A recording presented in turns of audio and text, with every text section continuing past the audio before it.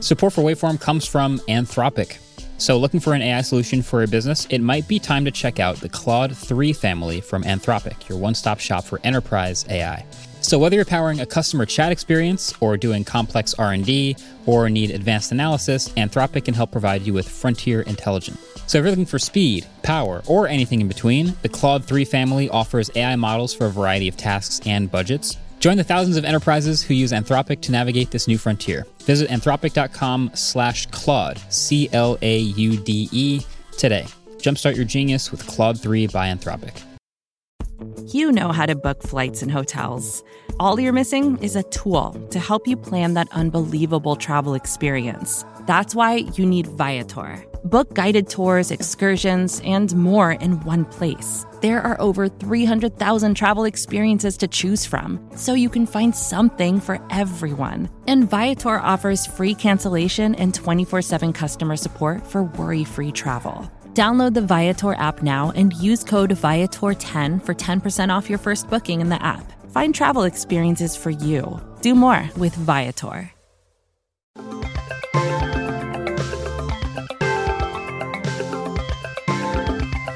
What's going on, people of the internet? Welcome back to a special episode of the Waveform Podcast, where we're talking about space. I'm your host. Well, we're your hosts. I'm Marquez. I'm Andrew. And we've got David here, who's been doing tons of research and poring over the most scientific thing we've done an episode on yet. It is the James Webb Space Telescope. Surely you've seen it in your feed. Surely you've seen something about it. But we want to dive into the amazing things about it, all the things that went well, all the things that could have gone wrong, the amazing engineering behind it, everything like that is worth diving into. And that's exactly what we're doing in this episode. So buckle up. David's going to host and take us through everything. Let's get into it. And if all the other long form episodes made you depressed, this one's actually not depressing. And this is a pretty sick one. This is pretty great. This one is positive. So, spoiler alert. All right, guys, we're back with another long form waveform episode. Long form waveform, yeah. I'm ready. Of course. Long wave. Yeah. There are long waves in this episode. Oh, that's perfect. Are there? This is perfect for waveform. Foreshadowing. So today we're going to talk about something that has been in the news a lot recently. It's called the James Webb Space Telescope. The James Webb Space Telescope. James Webb Space Telescope. I'm curious, have you guys heard anything about this guy? A little bit. I've seen some headlines, and I think that was, I was initially curious because I've seen endless photos from the Hubble Space Telescope, and my understanding is that this is the big, new, next generation telescope that's going to teach us everything about the universe. Yeah. And that's kind of as far as I got, which is, you know, I do want to look into it more, but that's pretty sweet. I've just seen a couple pictures and it looks really cool, but I also then tried not to look at too many pictures because I knew you guys were doing this and I wanted you to tell me about it instead. Oh, thank you. Yeah, been holding back the research and waiting for this moment for it to all be explained to us. Yeah. So today we're going to go through multiple parts of this. We're going to go through all the physics that make this thing really incredible. And then we're also going to go through the actual engineering side of it, which is also very interesting. Adam and I interviewed someone from NASA, an astrophysicist at Harvard, and we interviewed someone from Carnegie Mellon. As you guys know, this telescope's been all over the news. I don't know if this is just like my specific YouTube recommendations / my Google feed recommendations, but I can't seem to get this thing out of my feed. Yeah. It's been everywhere. I mean, that's the thing. Is like it's usually you don't have like a big headline in science like this, but every once in a while where someone discovers a new exoplanet or someone finds a new event in the universe that's kind of cool to point a telescope at. But this is one that was hitting all the feeds for sure. Yeah. I actually saw it in something that had nothing to do with space. So that means it's reaching out for even like not technology, just a totally other podcast about nothing much. And they were talking about the telescope. Oh, okay. So yeah, it's been like transcendent throughout a ton of different categories. So to just kind of get a little overview of what this thing is, this telescope was originally conceived around the time of Hubble in the 1980s, right? Yeah. So you had Hubble, which was sort of that telescope that everyone knows a lot about. It sees in the very specific spectrum. It has produced a lot of very pretty pictures. So when I was going home for Thanksgiving, I started doing a lot of research into this thing because they started to get ready to finally actually launch this. It's 2022 now. So, okay, I'm expecting 30 years newer and better technology to be going up into the orbit of the Earth. to make way better pictures. Cameras have gotten a lot better in the last 30 years, right? Yeah, but they didn't make it in the last 2 months and then launch her That's up. fair. Yeah. That's fair. So this was actually supposed to launch a long time ago. Okay. Really? It's gotten delayed and delayed and delayed. It was originally supposed to cost $1 billion. Total spend Easy. was $11 billion. Oh. Was supposed to launch multiple years ago, and they just kept delaying it. And they needed to invent certain types of technology to be able to actually use it. That'll do it. All of these things. So, did you guys know that NASA was not originally founded as a science program? NASA, National Aeronautics and Space Administration. Was it military? Mm-hmm. Yeah? Mm-hmm. I guess that's the obvious other guess. I was going to give myself credit, but it feels kind of obvious. now Yeah. that I say it. So when Russia launched Sputnik, they established NASA like a few months later. Okay. It was like, oh no, we can't be beat. You know, they basically established NASA to be able to get to the moon so they couldn't be outdone. That was the whole purpose of NASA, right?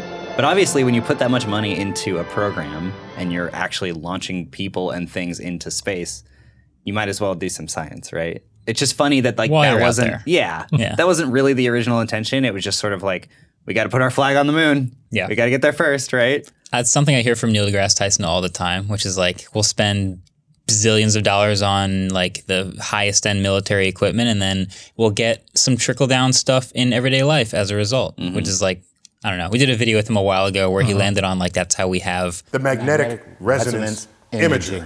MRI. That's how Oh, you the got the MRI machine. Yeah. Which and came from- Velcro. yeah. All kinds of stuff like Yeah, that. yeah. Okay. Yeah, so like there's always been this push and pull with NASA, right? Because it's a publicly funded program.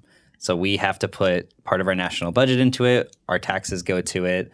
So what makes that kind of interesting, though, is that this telescope is technically something that's owned by all of us. That's something that the that's guy at nice. NASA wanted to sort of like Okay. hammer home, was that like this is a project for everybody, and everyone can actually submit proposals as to what it points at.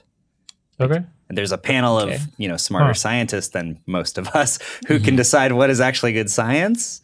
But we are able to access all the data that it collects. You can look at it. It's completely open. Like everything about it is completely open, which is really amazing.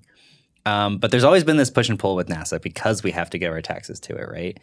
It is 0.48% of the national budget, which is not that much money, but it's still It's a lot also a lot of money. a lot of Yeah. money. So I'd asked Paul Geithner, the guy at NASA that we talked to for this project, like, why is it named the James Webb Space Telescope, right? Because it seems like a kind of random name.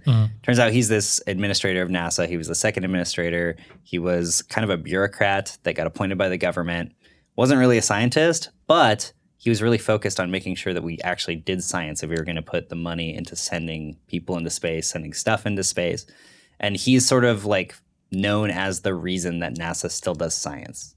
So that's kind of a big deal, right? Like he's not a scientist himself, and most stuff is named after the people who like discover things or whatever. But it's kind of interesting that like a bureaucrat got something named after him. That's that's perfect for this telescope. That's a perfect representation. Can you guess what the original name of JWST was before they changed it to his name? Hubble 2. Oh, wait, but it was around the same time, No, but right? it came out after, or it was conceived around the time Hubble was going up because they needed to figure out what was next. It was called the super deep space portal viewer telescope. What's the acronym for that? SSSDSPVT. I'm going to go Bubble, so then there's Hubble and Bubble. And if that's not it, I would be really upset. No, it was just the Next Generation Space Telescope. Oh, okay, yeah, that's what it is. That's exactly Which what is it kind of is. funny. I feel like they kind of do that just to That's be fine. very literal, right? Nice. So yeah, after the moon missions happened, pop culture kind of blew up with a lot of space stuff. We got stuff like Star Trek, Star Wars, Space Invaders, 2001: A Space Odyssey. All of a sudden, pop culture was like all over. NASA was like the big thing that people were excited about. So luckily, people started actually being okay with putting their tax money into it. We talked about this recently, like astronaut was the number one thing that kids wanted to be for the longest period of time. Remember that. Almost only recently did that become YouTuber. But also, we haven't actually sent any people to the moon in such a long time. That there's nothing for them to see to Yeah. want to be an astronaut. Exactly. Yeah. Kids like want to be what they see plus what is cool.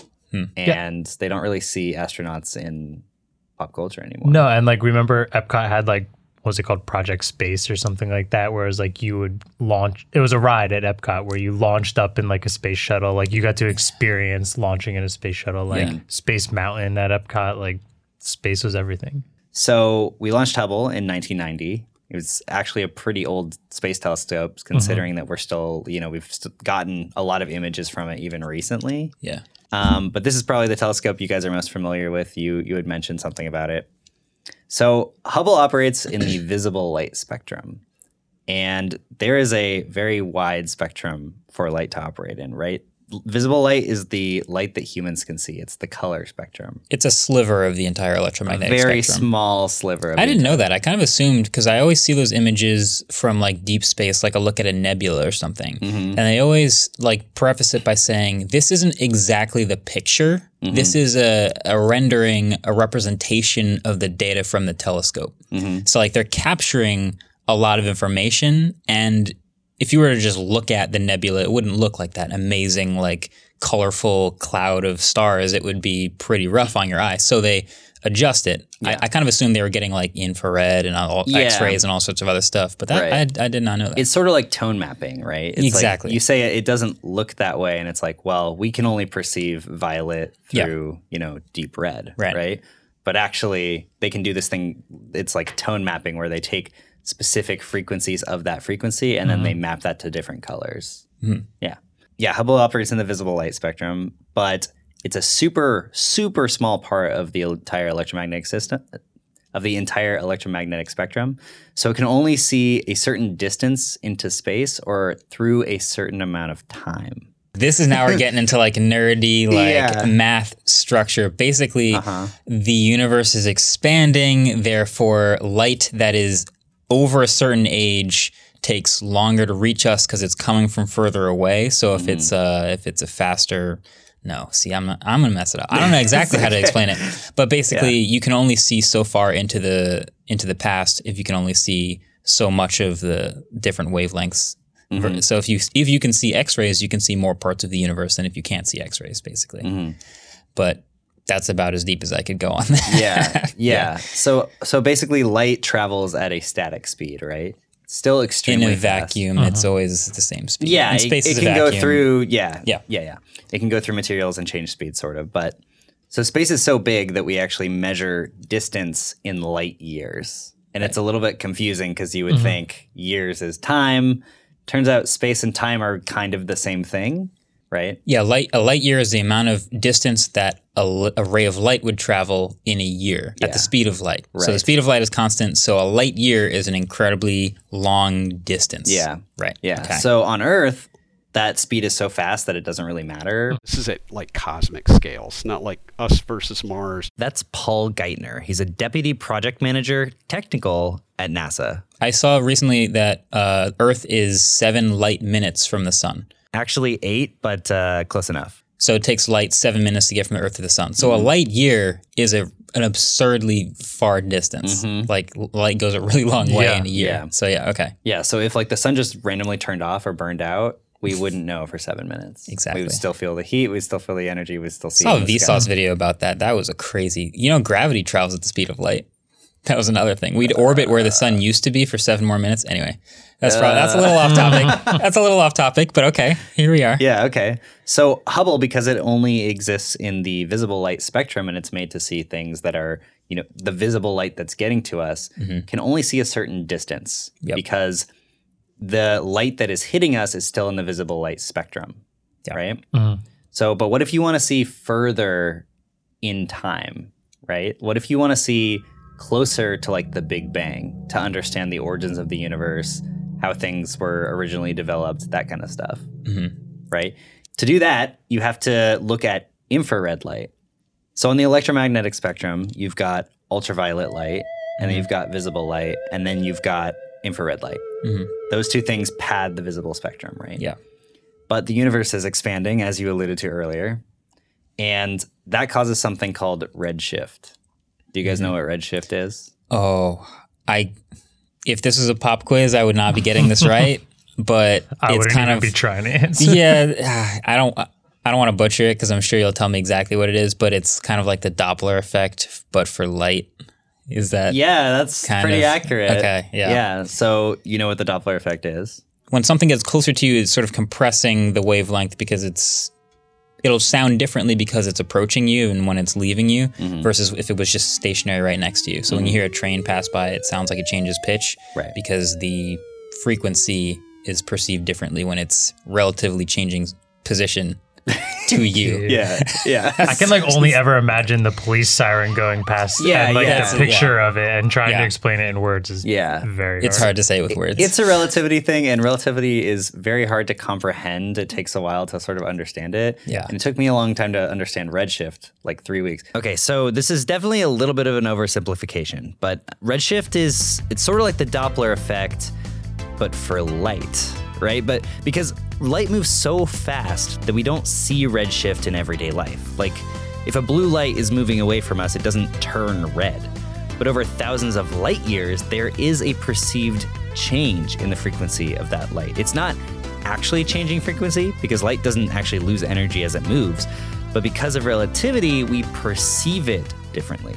Very hard to understand. I'm trying to put the puzzle pieces together in my head with redshift and being able to see further in the universe. Yeah. Sounds like if the universe is expanding, then the most precious information in the universe is traveling away from us.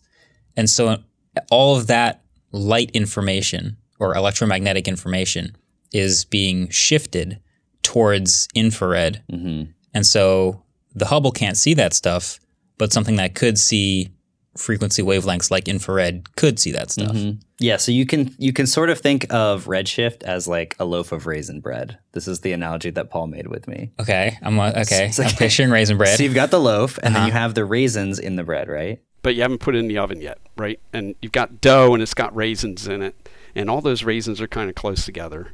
And then you throw it in the pan, and you stick it in the oven, and the dough rises, right? So the dough is like space, so it's expanding, and it's expanding. All of it's expanding. As the bread expands, the raisins are also expanding away from each other. Right. That's like stars and planets in our universe, right? So the raisins are effectively the stars. The stars are emitting light, but because they are expanding away from each other at an exponential rate, because it moves faster away from each other as the fabric expands. That's the key. The universe is expanding, but it's also accelerating in its expansion. Yes. That was hard for my brain to wrap around. Right. But again, another Neil deGrasse Tyson quote. This dark energy in the future will render the universe so large, having accelerated so significantly that all the galaxies of the night sky will have accelerated beyond our horizon. What? And all the galaxies are the source of our knowledge of cosmology, of the Big Bang. Everything we know about the history of the universe comes to us from these galaxies. If they accelerate beyond our horizon, the next generation of cosmic explorers will only have the stars of the Milky Way to think about. One by one, the stars in the night sky will disappear because they're all moving away from us. And eventually it will be completely blank and we will have no access to the information from the beginnings of the universe because it will have moved away so fast that we can't see it anymore. Yeah.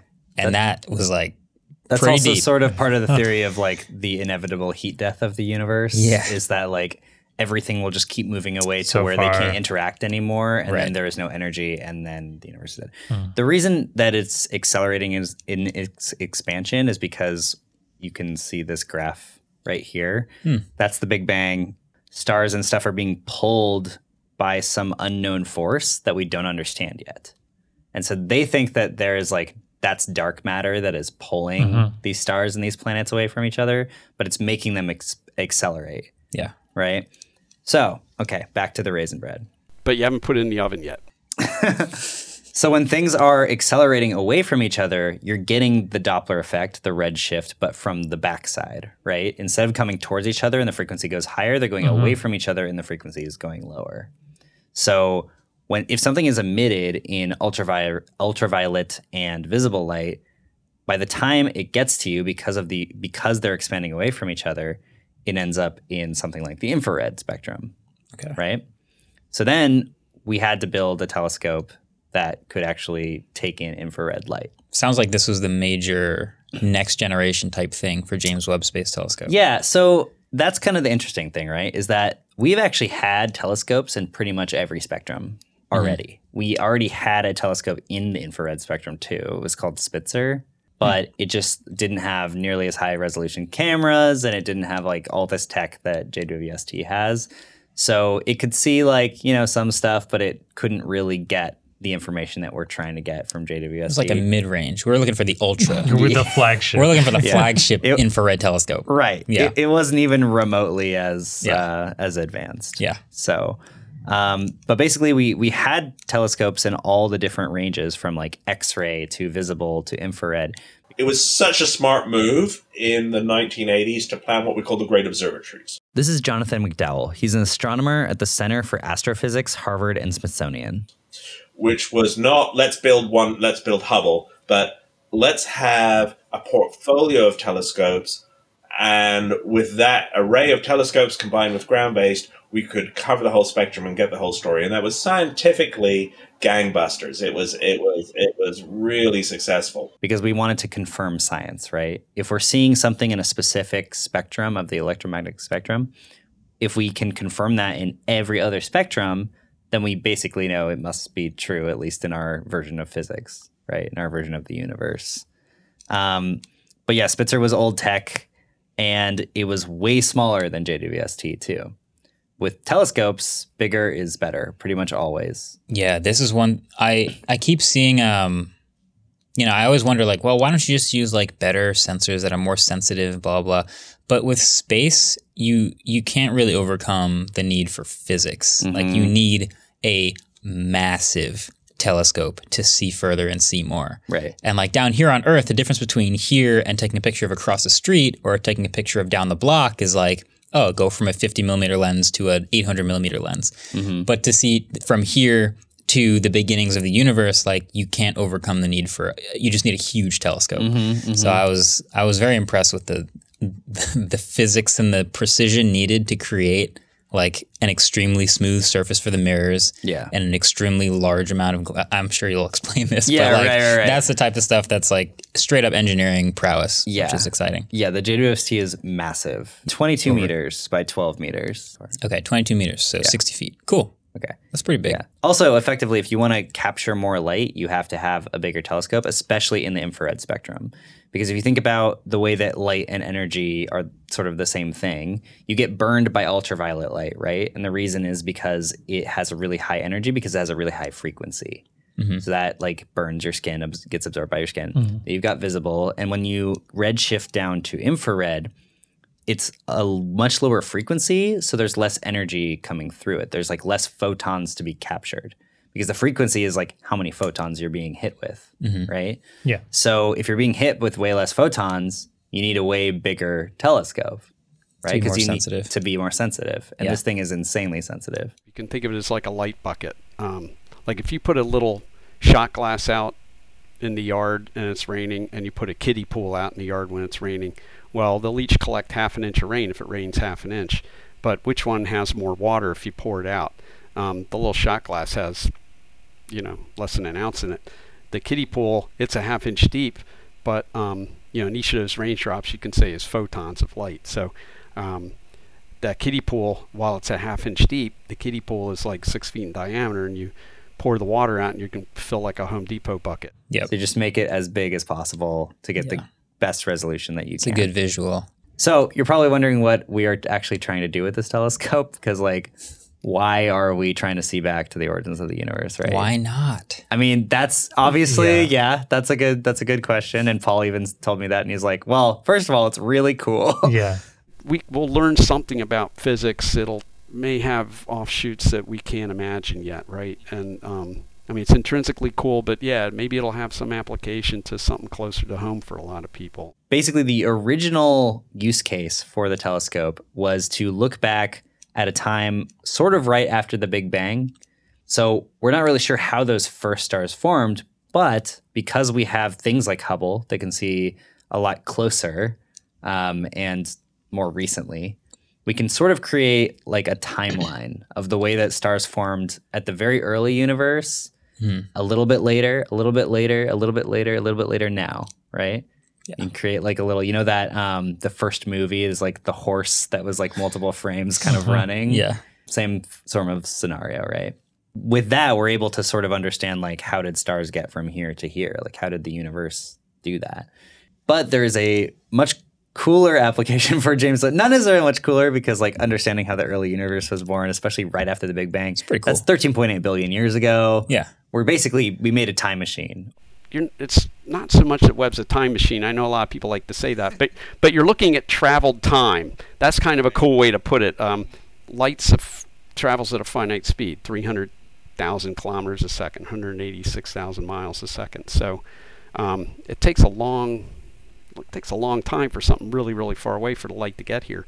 Mm-hmm. We're seeing the light that is just now hitting us that got emitted 13.8 billion years ago, which is really, really cool. Yeah. Yeah. Obviously really amazing. But there is a use case for the James Webb Space Telescope that we didn't really know about or think about when we first started ideating it and building it, and that's exoplanets. So do you know what exoplanets are? Yes. Well, I don't. A planet, we have the planets in our own solar system. Okay. But there are other stars that have planets orbiting them. I guess anything not in our own solar system is an exoplanet. There's probably thousands of exoplanets at this point discovered. We're interested in the ones that are like similar to Earth and maybe close to Earth, but there are tons of exoplanets. Are we their exoplanets? We are exoplanets to them. Yeah. It's all about relativity. But yeah, that is my understanding is it's any other bodies orbiting stars that are not in our own solar system. Yeah, so like the definition is just like a planet that is not in our solar system, right? Yeah. And we weren't even totally sure that they existed until 1992. It was still a viable theory that our solar system was formed by some weird freak accident, and none of the other stars in the sky had planets. Right? And it was also a viable theory that we live in the Star Trek universe, where every time you go into orbit around a star, there's a whole bunch of planets, and some of them have life on it. You know.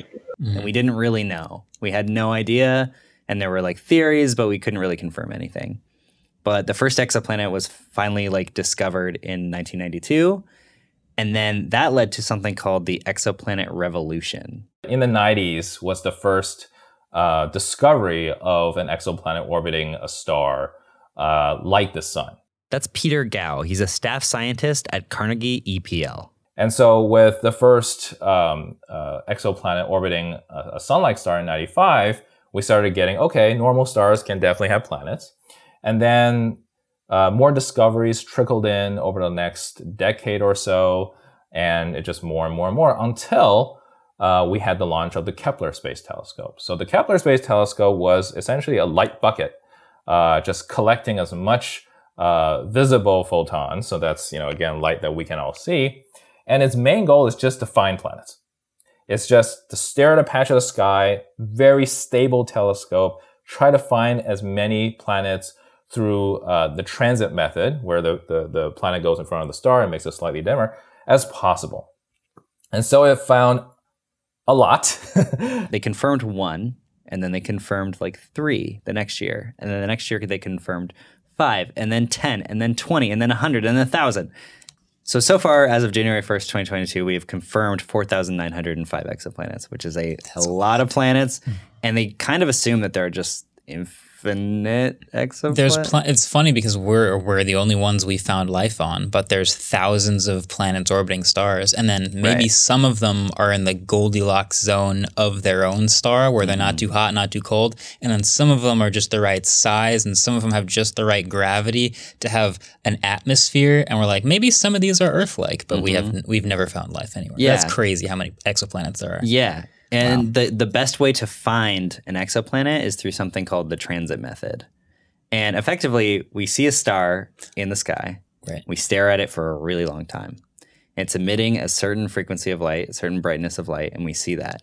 And then randomly, maybe for an hour, maybe for a minute, maybe for 10 hours, that star will get slightly dimmer, very slightly dimmer. The first exoplanet that we discovered through the transit method got 2% dimmer. But it's actually very common for exoplanets to only make their stars like 0.002% dimmer. Yeah. So you have to use very, very specific, very like nice instruments to understand if they're getting dimmer. This is how advanced we've gotten. Like before, when we were discovering new planets, we would look through a telescope, not we, but we'd look through a telescope and see, I've found a new object, there it is. Mm-hmm. Eventually, we found more and more complex methods of observing, like, okay, I've observed that this thing has been making a path through the sky, and it seems to have some gravitational pull being exerted on it. So I'll do the math and find that there must be an object over here because of the way gravity is acting, and then they can find objects that way. Now with transit, like you said, it's literally like I've been staring at this star for weeks, and I saw that there must have been something just around the size of a planet passing in between us and Earth for just the right amount of time that we can decide that there's an object there and that that's an exoplanet. That's a crazy advance. Yeah. All right, we're going to talk more about this telescope in a second here, but for now, we got to take a quick break. We'll be right back.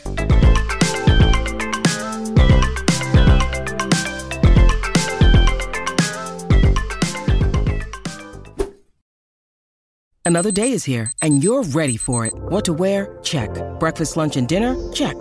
Planning for what's next and how to save for it? That's where Bank of America can help.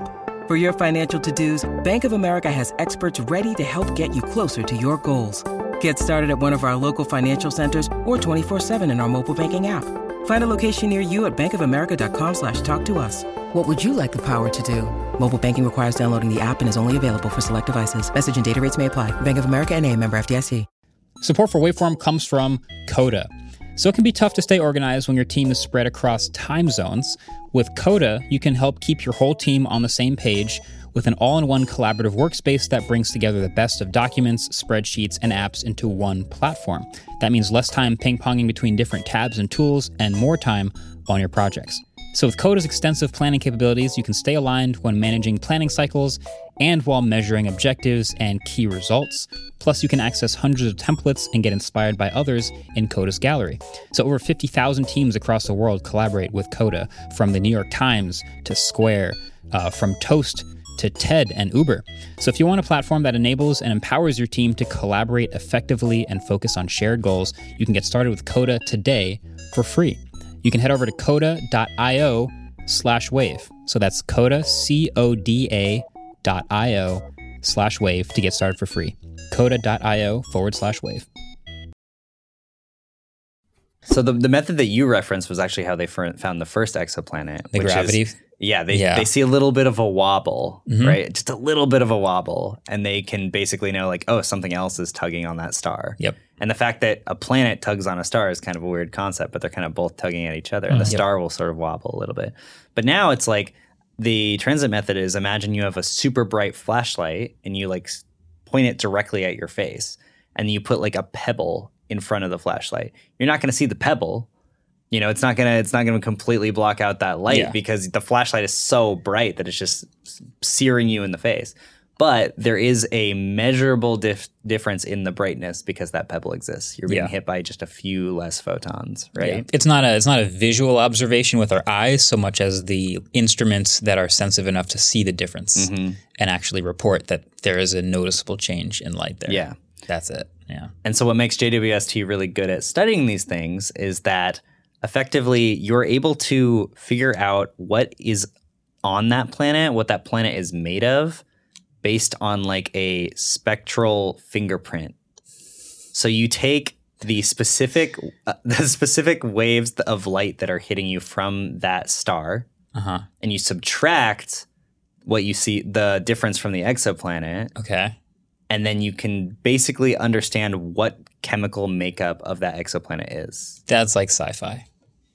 That just felt like you gave me two numbers and it equaled a potato or something like that. That's like we pointed an instrument at a star. Yeah. And we somehow can measure all of the electromagnetic information coming from the star. Coming from it. And then makeup equals. Then we subtract, there's a little pebble that crosses in front of the star. And then we measure it at that point. We can find a slightly different footprint. And so the difference between those is the atmosphere of that planet.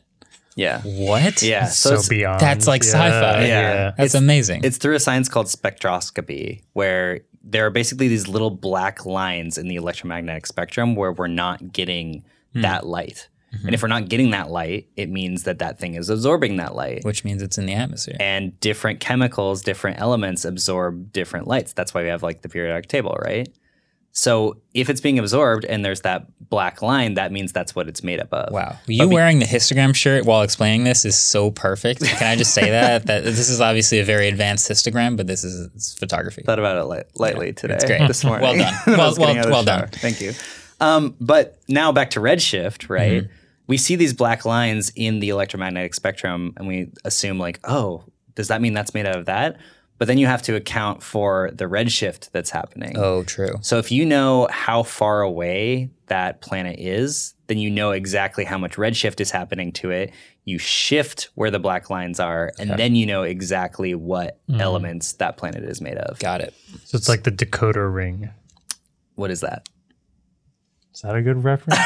You said you have a black line, right? And then that's what it used to be, but then you have to take the redshift to shift it over, and that's what it actually is. So like the Dakota ring, man, you guys never watched A Christmas Story? Does this make sense, Adam? Okay, thank you. Before I go any further, I just want to check. Like the Dakota ring is like you have the alphabet, and then you spin the other half of it, and then like W might represent R because of the way this is now shifted. Yeah. So this is the redshift Dakota ring of materials of the space. You're welcome. That's great. That's a deep cut. So if we know trying to make this relevant to the normal people out there, like me.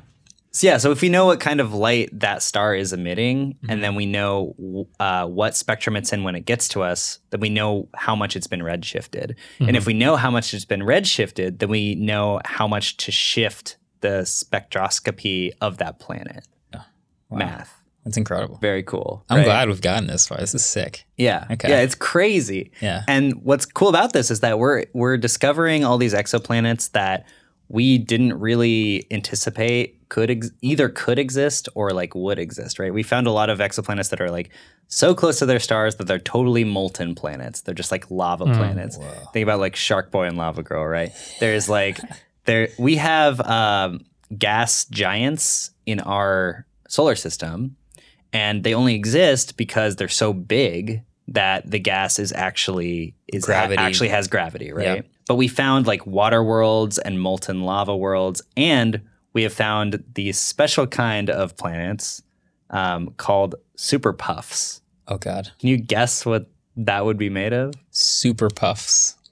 We already said gas. We already said water. We already said lava. Molten whatever. What would be left? I'm picturing like a extremely low density gas giant. Yeah. But then there's these really weird low density planets that have densities like styrofoam and cotton candy. One thing to think about is if you have something that is so low density, then it needs a lot of gas essentially to be part of the planet, because gas is the lowest density thing that we can think of. But based on our understanding of planet formation, it's hard for a planet to just have that much gas, but also a low mass, which is all of these. Most of these superpuffs also have very low masses. And so if you have low mass, then it's hard to just attract all these gas to you and make yourself very puffy. At the same time, it's easy to lose this gas when it's heated up by the central star, for example. And so some of these planets shouldn't even exist based on our understanding of how fast atmosphere can just get lost into space. So on some of these, we're guessing like, oh, maybe they have like an iron core, but then like the rest of it is gas, you know? Like if you look at Jupiter, it does have a core, but it's just very small compared to like the rest of the planet. Mm-hmm. So there are all these planets that we don't even really think should exist based on our understanding of physics. Wild. It's kind of like how we find a new species on Earth every day. It's kind of crazy how many new species of animals that you discover. You're just like, what? It's a fish with feet on its head and an upside down stomach. Like, what is this? And we're just finding all these planets that weve never even thought would exist. But of course they do. Of course they do. Yeah. All I really want to know is when are we going to find life on one of these random planets? Because that's what we're after, isn't it? That's the big picture. Like, are we alone in the universe type questions? Yeah. Where every place we look, we're like, well, could it hold life? Yeah. What's it made of? Does it support life? Is it the right temperature? Is it the right makeup? Yeah. I mean, that's what's cool about the spectroscopy thing is we can understand like, okay, we know what supports life here on Earth. So if you get a similar thing, if you know that a planet is made up of water and it also has hydrogen and nitrogen, we love that. We could get, we love that. But we have discovered exoplanets before that people are like, oh, this could be Earth 2.0, but then someone else debunks it. And they equated it to sort of like cybersecurity, right? Where someone will put something out and then someone goes out to try to debunk that thing they just proved. Right. And this has happened over and over again where they think they found like Earth 2.0 and then someone else just went and they're like, oh, actually like that element got masked as oxygen because of this like random other thing. Wow. And it's kind of sad, but there's also an interesting element of curiosity about whether our assumptions about what harbors life are accurate or not. Mm-hmm. Like carbon-based life, maybe it doesn't have to be Earth-like to support life. Mm-hmm. Maybe it could be, maybe Jupiter and another solar system is like the most lively place in the universe. Who knows? Right. And the fact that we've discovered like 5,000 exoplanets. Yeah, something out there. And then they've extrapolated this and they're basically like, there are too many to count. Like there are so many and we're just doing our best to like study as many as we can. Yeah. So yeah, we can study these planets to a very specific degree as a reference for how sensitive the JWST is.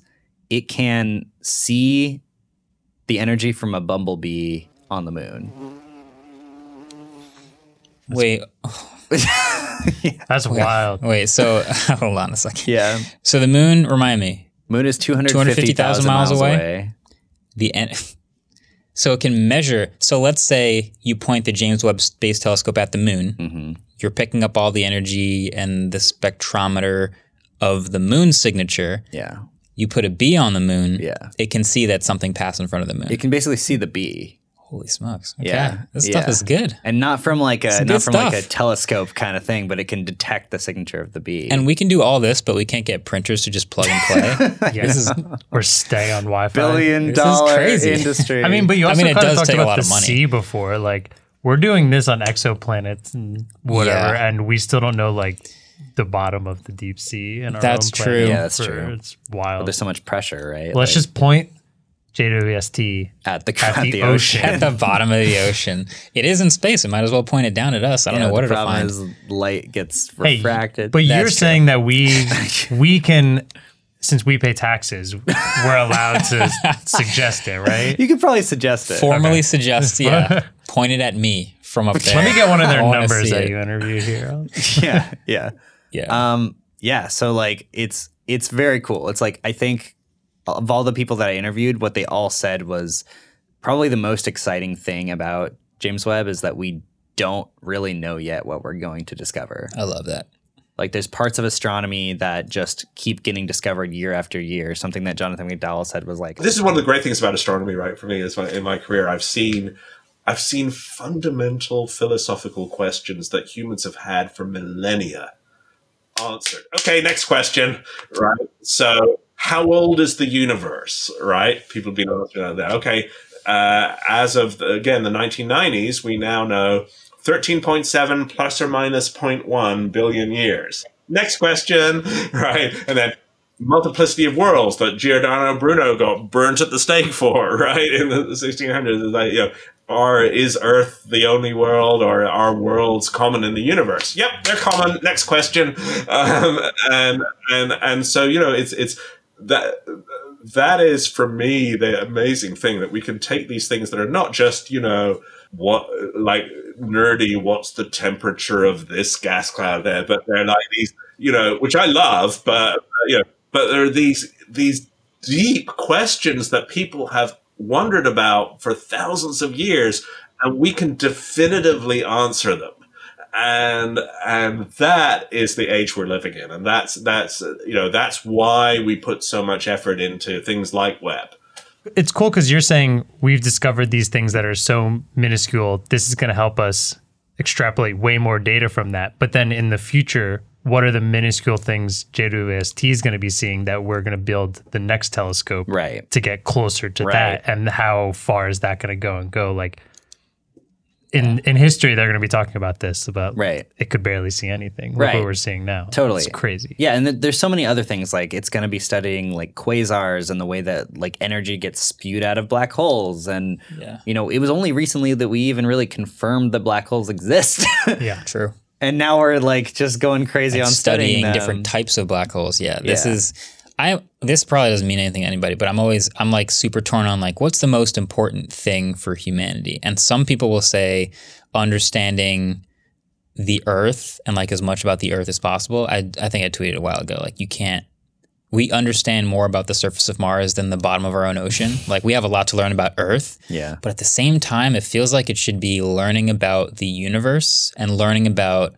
why, you know, we're here in the middle of this like cold rock in the middle of this empty expanse, but like how much can we learn about the origins of how we got here and like what we're made of, and are we unique to this part of the universe or what other stuff is going on out there? I think that's the most interesting, significant stuff humanity can do. Yeah. So like, this telescope, it's pretty sick. Yeah. It's pretty sick. And it is cool because like a lot of people have made the, you know, joke like, oh, we're going to find aliens. We're going to find aliens. I hope so. But like with so many exoplanets existing, we know that there are so many out there. There is some level of probability that there is life. It's just, you know, obviously they probably won't be humans, but probably somewhere an exponential amount of distance and light years away, there probably is humans or something like that, right? Like if there are infinite universes, there are infinite possibilities, you know, we'll see Metaverse theory. We'll hopefully see something twice, right? All right. So I think now we're going to take a quick break, and then we're going to go into the crazy engineering that actually makes this thing possible. All right. Cool.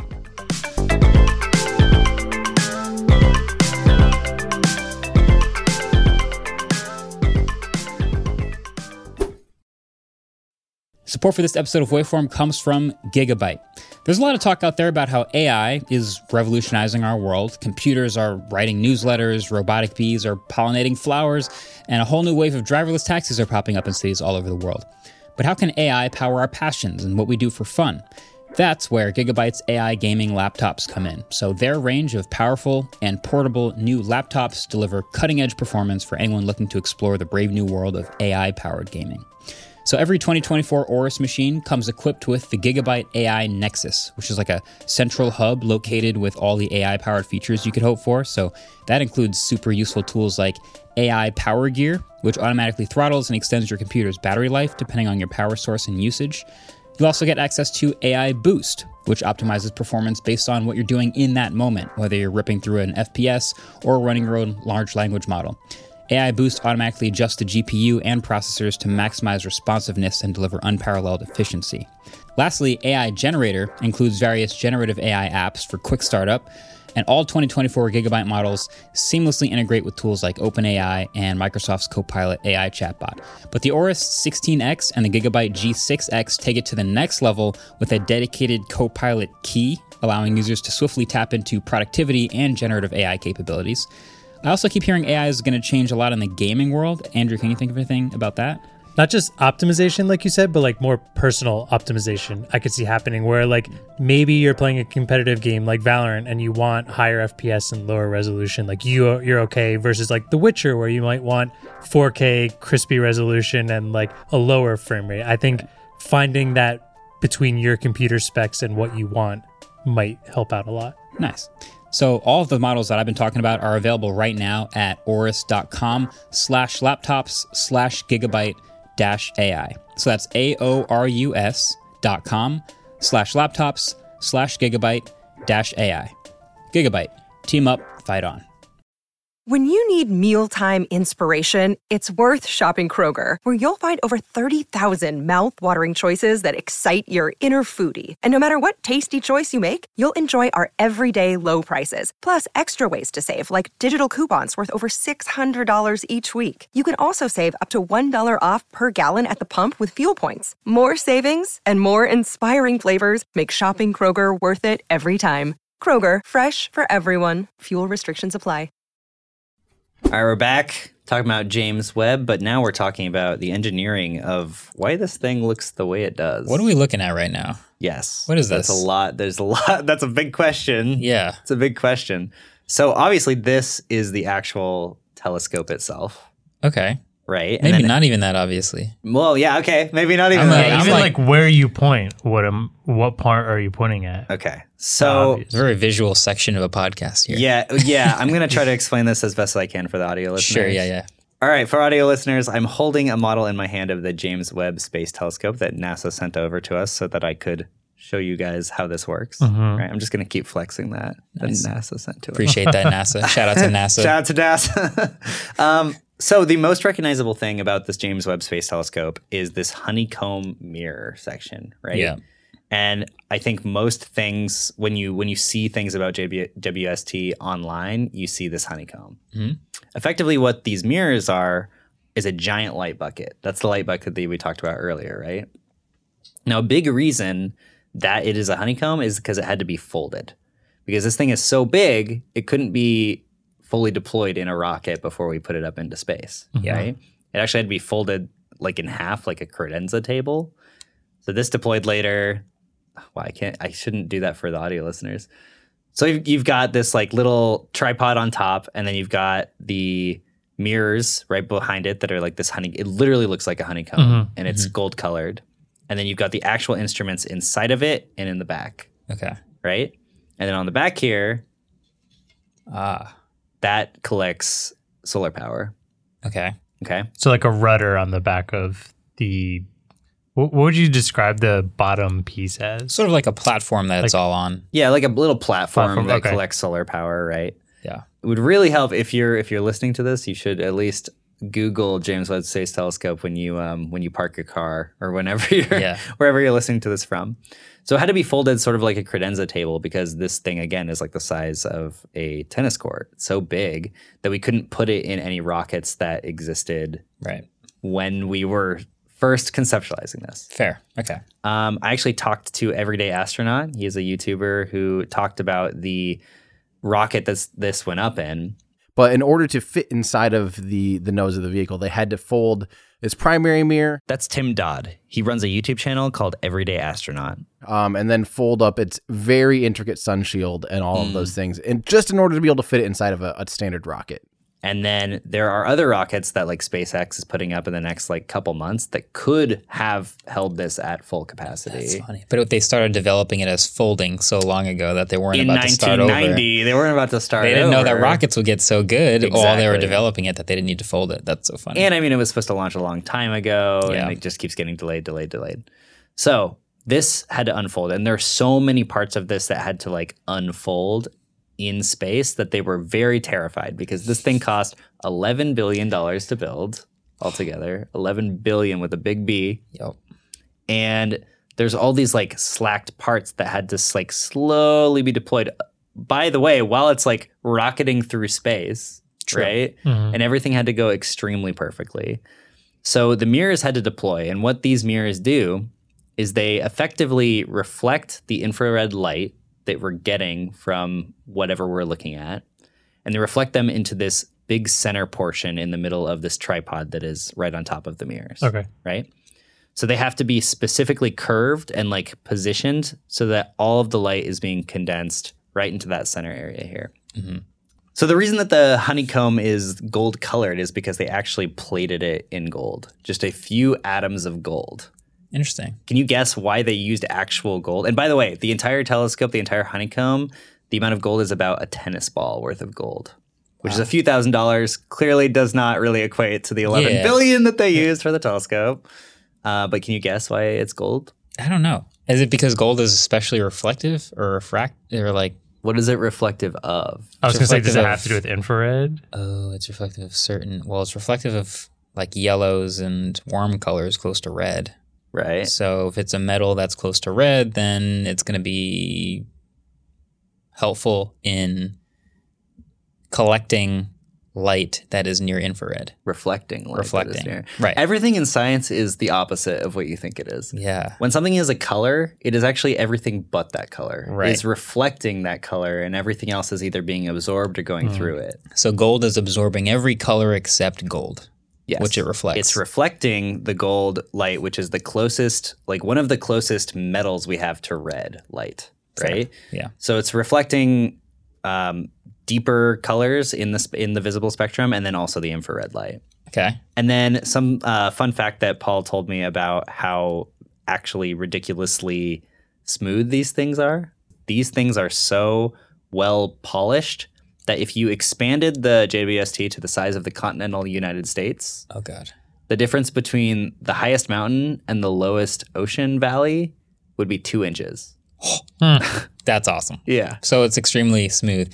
That reminds me of a Veritasium video where he held the world's smoothest object, and he had this super smooth ball where essentially, yeah, it was like a perfect sphere. Mm-hmm. And if you were to expand it to the size of Earth, it would be like no mountains, no hills, no nothing. It would just be a perfect sphere. Yeah. So that's impressive that they got that sort of precise. I imagine it has to be that perfectly smooth to deliver uninterrupted reflections to the mirror at the front. Right, because this thing is massive, right? And you need to reflect all of that light to this little center secondary mirror. Mm-hmm.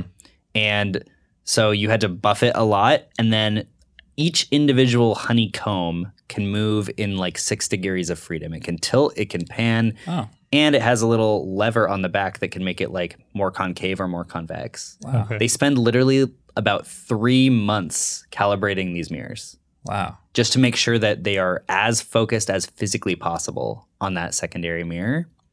And the reason they had to make sure they do this is because Hubble, when Hubble launched, and by the way, Hubble was about 10 times as smooth as this. Wow. Which is crazy. Jeez. Yes, 10 times smoother. It's insane. But Hubble, when they originally launched it, it was actually out of focus by like this much. Uh-huh. And a big reason for that is because when things get warmer or colder, they expand or contract. So they actually have to build things incorrectly on Earth to the exact incorrect spec so that when they get into space and get that cold, they will be the exact correct spec. So much of this math is about accounting for variables that you never thought of. Yeah. Like when we were talking about redshift or accounting for the atmospheres of different planets and stuff. It's like when you build a house and you're laying the floorboards down, you have to account for like, oh, well, in the winter, they're going to shrink a little bit. Mm-hmm. And in the summer, they're going to expand a little bit. So you can't put them too tight together or they'll break. This is an extremely expensive, large-scale version of all of that. No, Paul told me there were over 400 single points of failure in this telescope, where if any of one of these things went wrong, the whole mission would be a sham. $11 billion down the drain. So there's probably like a team of people for every variable. Yeah, I mean, probably multiple. Yeah. Multiple. But after they launched, it got reduced to like just over 40. So most of them are launch Oh, issues. just 40 issues that could go wrong. Yeah, that could completely destroy it. Yeah. Right? So they expand and contract, and they can kind of like become more convex and more concave to get to this very specific secondary mirror that actually defocuses the light. And you're probably thinking, why would you want to defocus the light? Wouldn't you want to like focus it completely? Yeah. But if you ever, the Pink Floyd album, Dark Side of the Moon, where the light goes in and then it comes out all the different colors of the prism, it's refracting. Yeah. Because you want to focus light focuses at a very specific point. So what you're actually trying to do is get the light into this third mirror set here, where it finalizes the focus. Oh, okay. So you're collecting all the light, you're defocusing it slightly, but shooting it into this third mirror. And then that third instrument cluster refocuses the light into the back. That's where it's all in focus. Okay. Right. So it's got a long way to travel, and you have to get all of these light rays to be like as specifically refracting into the center. And it had to possible. unfold it into that perfect of an array. And that is not even the hardest part of this thing to unfold. Oh my God. That's crazy. So that's why they literally are spending like 3 months trying to calibrate these mirrors. As of recording time, they actually just produced like the first few images from the telescope, but they're not really real images. They were images of stars, but they were like, we're just testing to make sure the cameras work.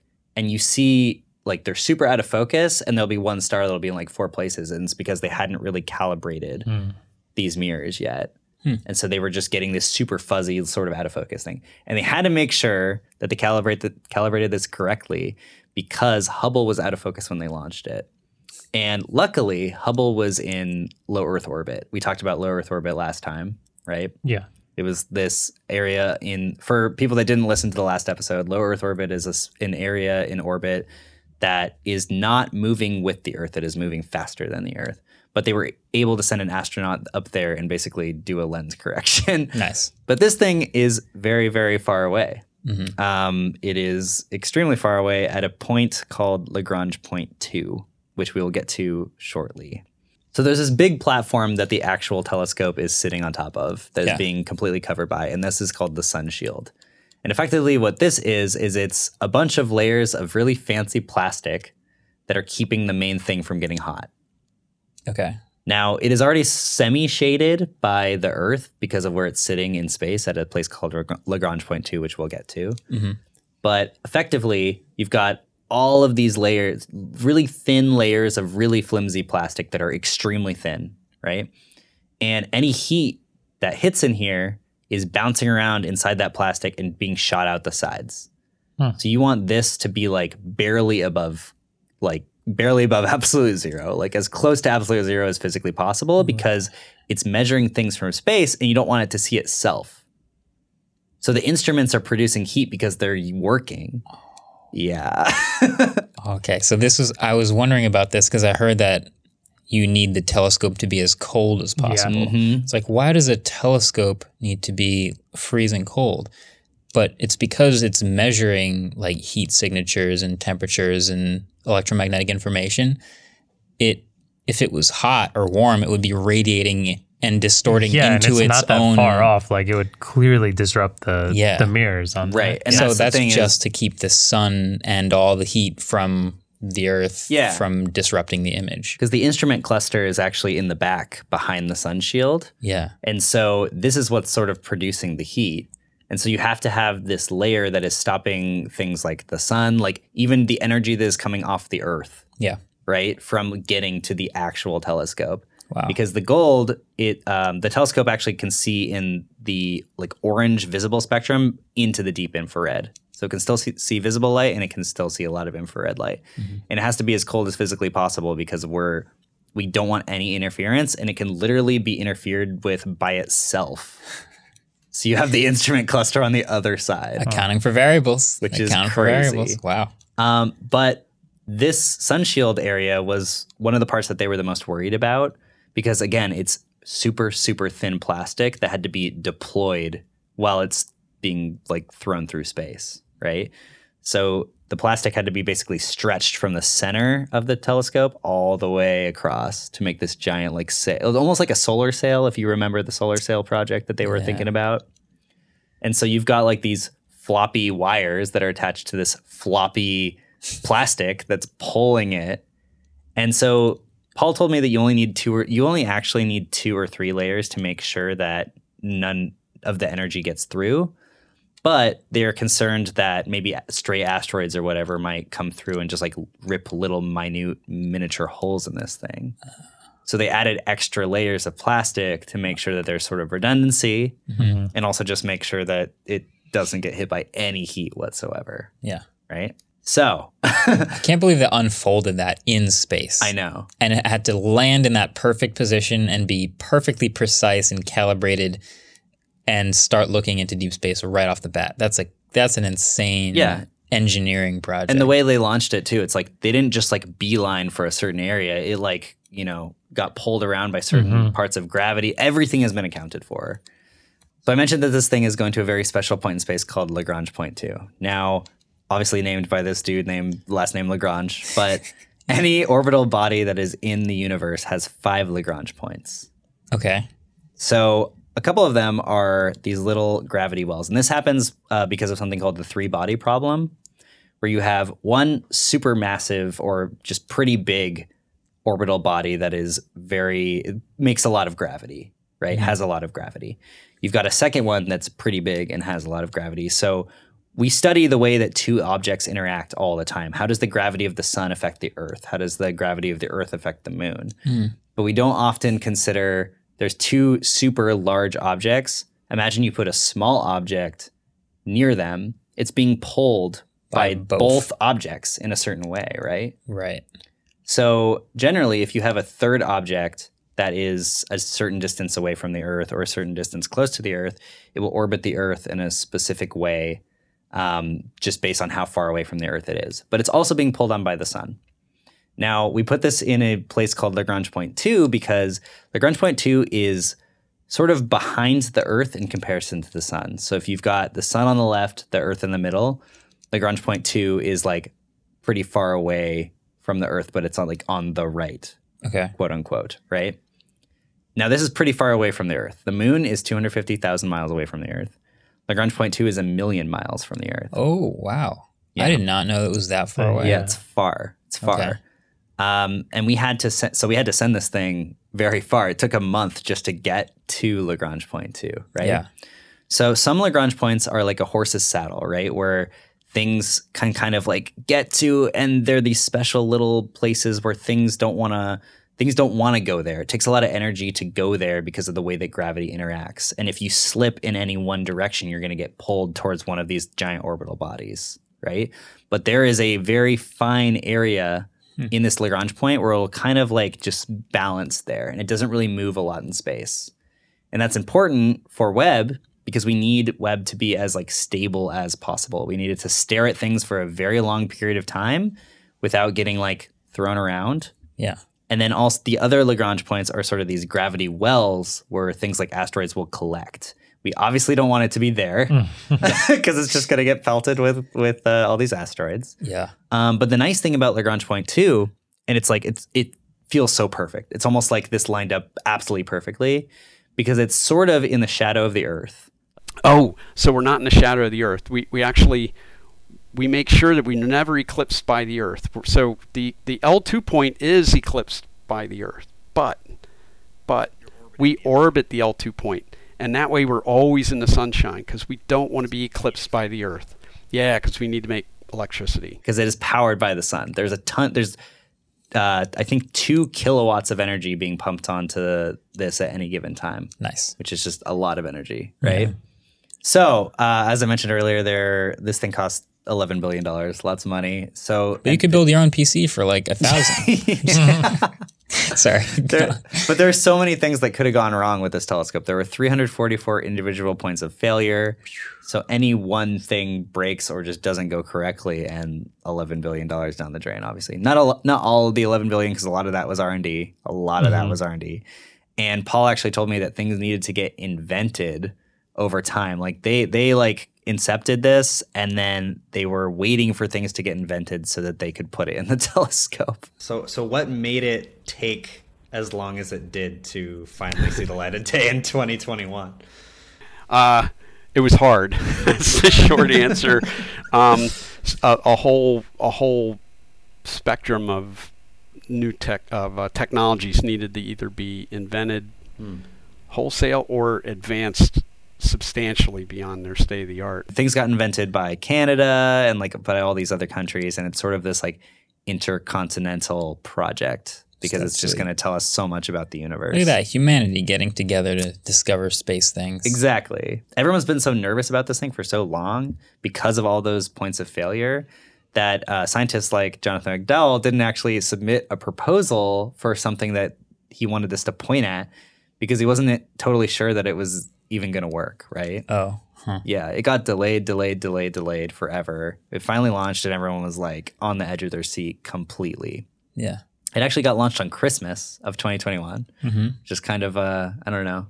That was a fun Christmas morning. Yeah, very fun Christmas morning. Seeing that thing get launched. Yeah. Imagine having to wait a month to watch potentially 340 things go wrong. Yeah. And just waiting. Yeah.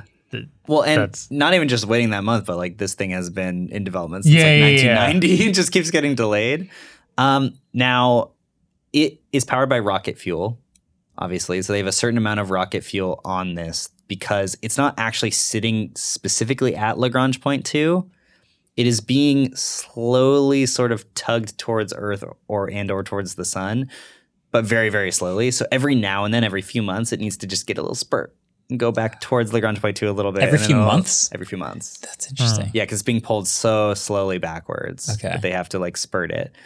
And they were thinking like, okay, with the amount of fuel that we have on board, NASA said this has to last at least 5 years for us to actually spend this amount of money. But the amount of fuel that they had on board, they were hoping for at least 10 years. But the launch went so perfectly and they didn't have to redefine the trajectory that much at all, that they think it's going to last at least 30 years. That's sweet. Yeah, now, that's amazing. Here's maybe a sort of a pointless question, but 30 years later, runs out of rocket fuel. This thing's falling into the ocean. What is it just going to collapse towards Earth and eventually burn up in the atmosphere? I mean, it's a million miles away. It is. So but when it runs out of fuel, it has to fall somewhere. Yeah, but we don't even know if it'll fall directly into the Earth or if it'll fall away from the Earth or if it'll, there's so many possibilities. Okay. I'm sure someone has figured that out and looked that far into the future. Yeah. Unlike Webb, who only looks into the past. That's somebody's job, though. They definitely know exactly how much room they've got to play with when they're repositioning it. Yeah. So, we were supposed to get the first images of this in June or July, or from this in June or July, because they're calibrating the mirrors for 3 entire months. Wow. And the cool thing for us normies is that the first 10 or 20 images that they're going to be taking with this thing are really beautiful, pictures that are going to make people really amazed. Have you guys seen a deep field photo? It's, how do I describe that? It's like composite, right? Sort of, not really. It's like an insanely high resolution photo of just space, and you can see just looks like thousands of dots pretty much. Yeah. So the Hubble Deep Field is basically where you take a telescope, and this one actually has a really cool thing where it can point at 3 stars and then just use those as lock-on points to keep itself extremely specifically placed, right? Because you need to take long exposures. You could take a couple minute exposure with this thing, or you could take an exposure for literally thousands of hours. Wow. And because this thing is in orbit and it's being moved around, you've got basically optical image stabilization in here. You've got all these things. There's these rotating things that store angular momentum that are always rotating on the side of the telescope, but you can change the speed at which they're spinning to sort of shift the direction of the telescope and make it point at something else. So cool. It always has to be pointed away from the sun because it's just going to get totally fried if it points towards the sun. But you can sort of make it go like this by just changing the angular momentum of those rotating positional motors. Wow. But a deep field image is basically where you stare at a very specific point in space for a very, very long time. And the Hubble Deep Field, like Andrew said, is just this photo of a bunch of a ton of different stars. The furthest stuff we can see. So the furthest and the closest at the same time. And that's what makes it feel like a composite, is that here's a photo of the Hubble Deep Field. And I'll try to explain it for the audio listeners. But you've got these orange stars, you've got galaxies, and then you've got these blue dots, right? And if you think about it, because we talked about space and time being the same thing earlier in the podcast, the closer things are blue because blue is more in the visible spectrum. So that means that they're closer to us. We're getting those more recently. Things that are further away or put this light out a long time ago are more red. Right. So it's one photo where you're seeing galaxies and stars and all this different stuff from different distances and different periods of time. Yeah. So it's almost like a static slideshow in a way, like a static GIF, if that makes any sense. That's crazy. Yeah, it's really cool because you can see this one is this one's orange, this one's blue. So we've done deep fields with Hubble, and we're going to be doing some really amazing deep fields with this, where we can see even further back. See some in higher definition, see some of the earliest galaxies. These are beautiful galaxies, and we're going to be able to see earlier ones. Can't wait to see some high resolution galaxies. Yeah. Galaxy HD. Galaxy HD. It's going to be sick. Because it's all taxpayer money, they want to make the first 20-ish things that they stare at just be those beautiful cosmic images that get people really excited about the universe and about NASA. Mm-hmm. But then you could submit a proposal to have it stare at other stuff. So people have been submitting proposals for what they want JWST to stare at for a very long time. And there's a queue that lasts multiple years. I was going to say okay, how do they decide what they're going to point it at next? If you work for them, obviously they have a certain priority, and they've decided that the most cosmically beautiful, inspiring images should get priority. But then what? Well, so those images are actually not really the priority, right? The priority that's because we paid for it. They're giving us, throwing us a bone over here. The incentive, and we get to see that stuff. Because you're saying we work for them, is what you're saying. Right. They work for us. They work for us, but I just want to know like what that queue looks like and how they sort for like what to do next. I think it's based on importance, based on what a panel says like is the most important thing to look at. Actual experts. Yeah, because a lot of people submit things and then they've got a ton of different people that like kind of vote, and it's sort of like a bubbling system of what it should stare at. Yeah. And again, like sometimes like they award you a specific amount of time. And sometimes they're like, okay, I've only got this much time, so I'm going to point it at this exoplanet that's closer to us. Because I don't need as long of an exposure, or I want to stare at the beginnings of the universe and I need to point it there for thousands of hours, right? Yeah. Yeah. So again, just to reiterate, like what everyone that I talked to said, like I think the most exciting thing about this is that we have no idea what we're going to discover with this telescope. Yeah. And the fact that it was supposed to launch so long ago is like we could have already known all of this. Mm-hmm. But we're finally getting there. Do you know if we already have plans for the next generation? What was it? Oh, the next generation. next generation. Yeah. So I have asked I asked a couple of the people that I interviewed about that, and they do have plans. There are some that they're like still drawing out on napkins right now, obviously. Okay. But the plans for the next telescopes are in different parts of the electromagnetic spectrum. Okay. Yeah. So that's cool. And now we have this for potentially an extra 20 years. We thought we were going to have it. Yeah. So way more time to mess with this one. Right. I think they have ideas for another infrared, but they would want to see different things. They want to see deeper. They want to see closer at a higher resolution, all that different kind of stuff. And that's kind of the cool thing is you can make a telescope for sort of every use case, because like infrared telescopes are really good at studying exoplanets and studying like the origins of the universe, but maybe a radio telescope is much better for studying other types of stuff. Mm-hmm. Yeah. I'm glad that the world was able to come together and put together something so incredibly, obviously precise and engineering wise, so impressive that we can actually attack these just existential questions about the universe, basically.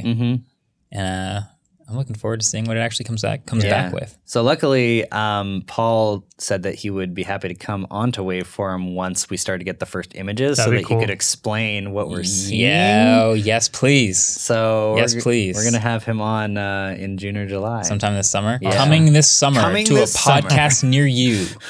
The first pictures, the origins of the universe. Yeah, the first pictures, but in a different way. I can't wait till the Samsung S35 Ultra has this on its camera on the back. No more moon mode. Yeah, 100x. The 100x zoom was cool. Quasar mode. Huawei's moon capture mode was cool, but wait till you get the James Webb mode. Exoplanet. James Webb mode. Exoplanet mode. Yeah. I'm going to finally get to watch all the videos I've not been watching about this, so I can see things a little more clear. I kept wondering, like, is my feed flooded because I keep doing research, or is it flooded because it was just being flooded? Poor K knows. A little bit of both. Yeah, true. Well, a little B. Little B. Yeah. Hopefully your feeds are now going to be littered with this after listening to this episode. I'll try to drop in a bunch of the links that I found very useful in the not the comment section down below, in the show notes. The show notes. Yeah, the show notes. Hey, shout out to everybody who was interviewed for this episode. Shout out to NASA for volunteering some time for some extra information to help us out with this, and also for making a really cool telescope that's going to discover all kinds of things about the universe. Petition to point it at the sea. The sea? That's what we decided on before. Yeah. Point. Yeah, we should. It's a long episode. Formal submission. Pointed at the Pointed at the ocean. Maybe see some there. of those really creepy fish that shouldn't exist. See what's down there. Okay. Until next time. Thanks for watching. Peace.